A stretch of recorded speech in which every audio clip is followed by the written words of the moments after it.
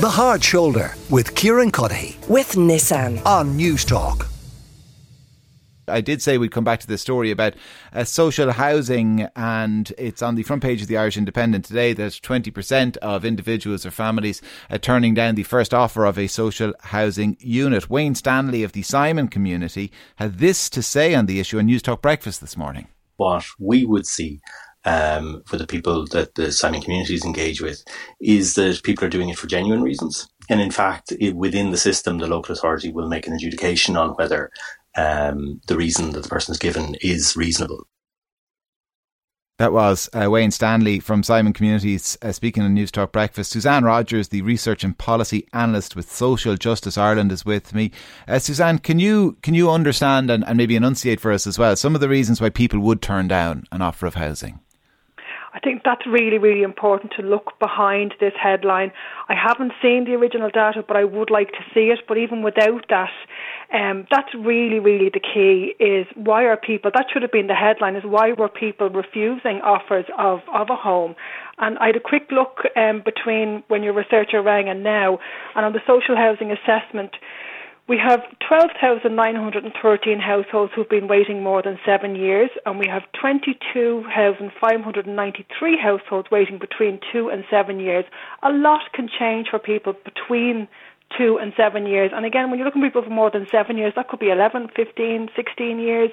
So you may have entered into the system a single man. 3 years later, there's yourself and a partner. 2 years later, there's yourself and a partner and one kid. 3 years, you know what I mean? The kids are in school, they're gone to college. So I think a lot of it will be, now I do appreciate again that the local authorities do engage and they do, they'll reconnect with you on a regular basis. But if you've put in for a one-bedroom flat and you get offered a one-bedroom flat and you turn around and say, no, I've just got married in the last 6 months and I would have had a baby, there'll be all of those kind of things. And I'm really conscious as well that where your family supports are is so critical. So somebody might not think it's that big of a deal within Dublin City Council getting, your family are in Kibbage and you get an offer of a place in Glasnevin, why wouldn't you take it? Or, Cabra and Crumlin, sure, it's not that far. It's a huge distance. And again, once you move out across the country, there's a big difference between being in Blacksod or Ballycroy and getting an offer of a social house in Belmullet. So there's lots and lots and lots of different reasons why. And I'm so conscious, I'm actually going to read this out from the Citizens Information website.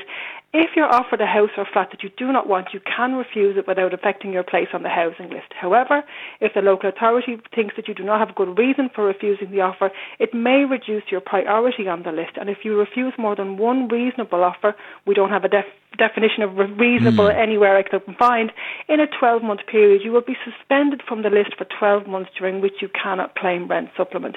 Nobody is turning down the offer of a social home without good and valid reason. It doesn't make sense. So does this speak to a system that needs to be a little more nimble then? If people's circumstances change, that they don't ultimately end up getting offered the one-bed apartment?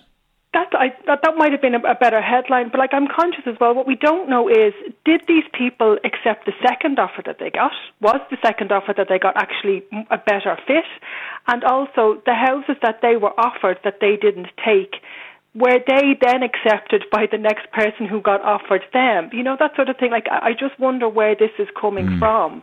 And I don't know whether it's feeding into this sort of beggars can't be choosers, and we've got to be so careful about that language because that is what we're doing to people. We're kind of saying, hang on a second, why are people who are being offered what some people consider to be a free house, but it's not, you do pay your rent on it, and turning their nose up at it. So I was so conscious of looking down through the bits and pieces that the media picked up on in the headlines, the reasons why, and I would absolutely second everything that Wayne had said. There will be genuine valid reasons for this, and very possibly maybe the system does need to be more nuanced, but you've also got to look at, there's just such a lack of social housing, and families being offered maybe a home maybe in somewhere where one of the reasons was antisocial behaviour. If you've got 3 teenage boys and you're worried about what they're going to get up to and all of there's people will have really valid reasons for turning down the offer of a home. It actually doesn't make sense, so there has to be something behind it. Tom Phillips is with us as well, is Managing Director of Tom Phillips and Associates, Adjunct Associate Professor of Architecture and Planning in UCD as well.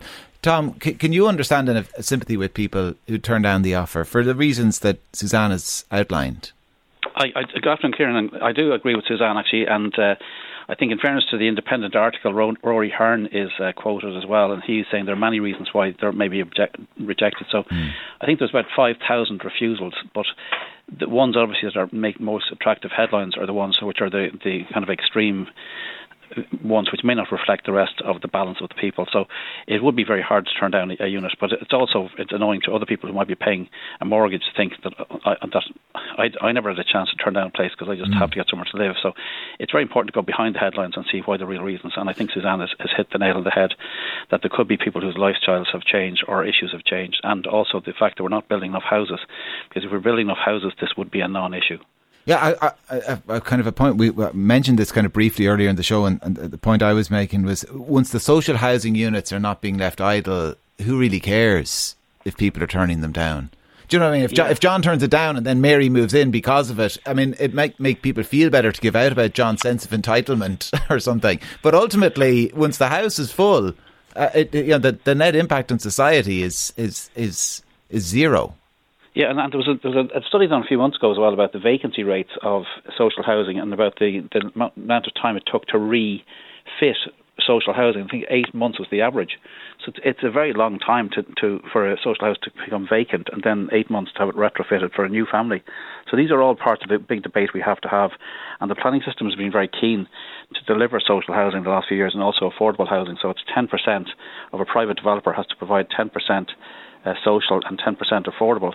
So you have to remember that there's 90% of the people or 80% of the people paying for the other houses. So like 100% of the people don't pay for all the houses. It's the 90% who take a mortgage who are paying for the 80% who are doing it. So you have to look at all these issues, but it's very unfortunate to have a headline. I mean, it makes a very attractive headline that 20% are shot down, but that would be fine if people were offered them last week and turned them down. But if as Susanne is saying, if they're waiting for multiple years, people's lives change and their household sizes increase and decrease.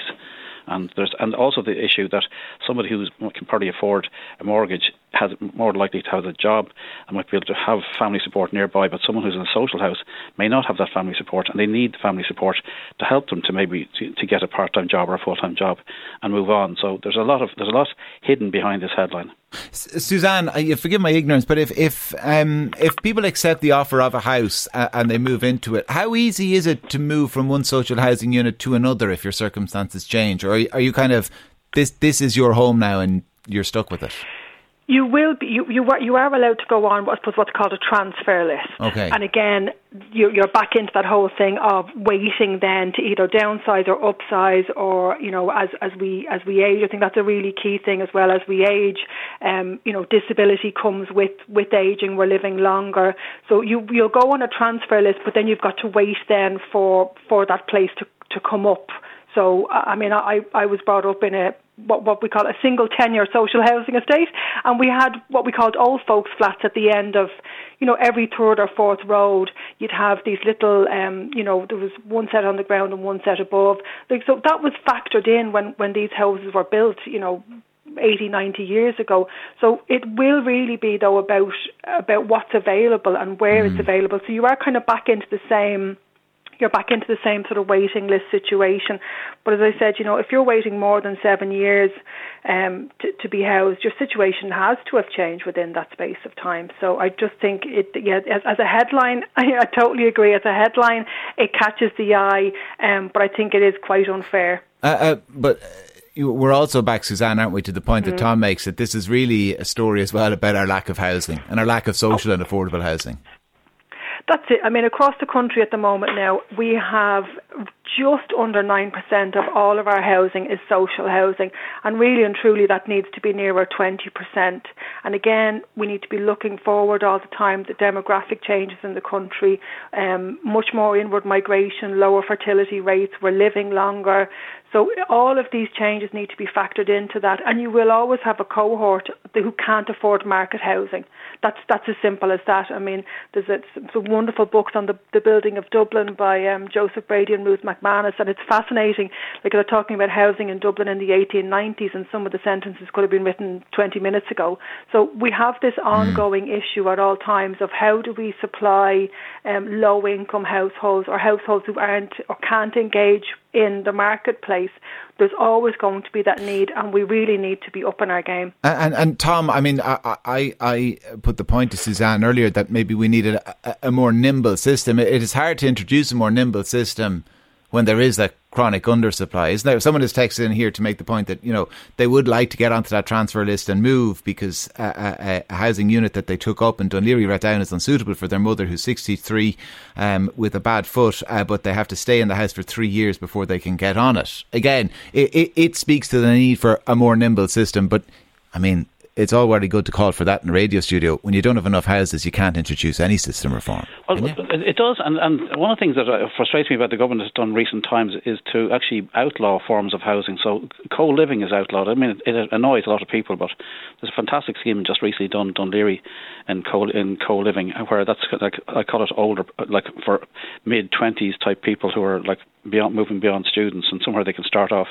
And also the fact that we don't have enough senior housing in the country, so we don't have a lot of purpose-built houses, and unfortunately senior these days is anybody over 55, so I'd already fall into that category. But you've got a situation that in the UK they've got purpose-built housing for older people with proper facilities for medical care, etc., and people have a sense of community, and they're more likely to move out of larger houses and live in their own locality. So we need to look at having a multiplicity of different types of housing types. There's no one size fits all. It doesn't work. It has to be bespoke, and it has to be that we've got different types of housing for people starting off, affordable housing, social housing, and a lot of the key issue here is to make it tenure blind, for want of a better phrase. That's what it's defined as. So we look at it in a state that you can't tell those are social houses, they're private houses. It has to look, you can't have a situation that there's them and us in the appearance of where people live.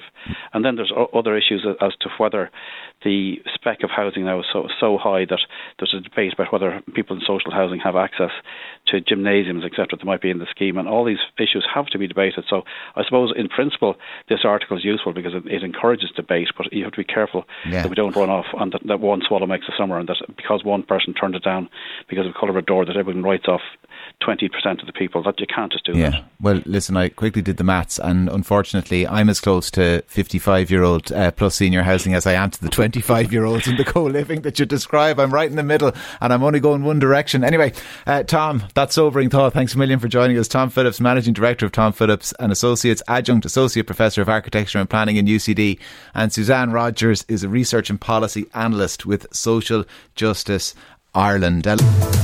The Hard Shoulder with Kieran Cuddihy. With Nissan. Weekdays from 4 on News Talk.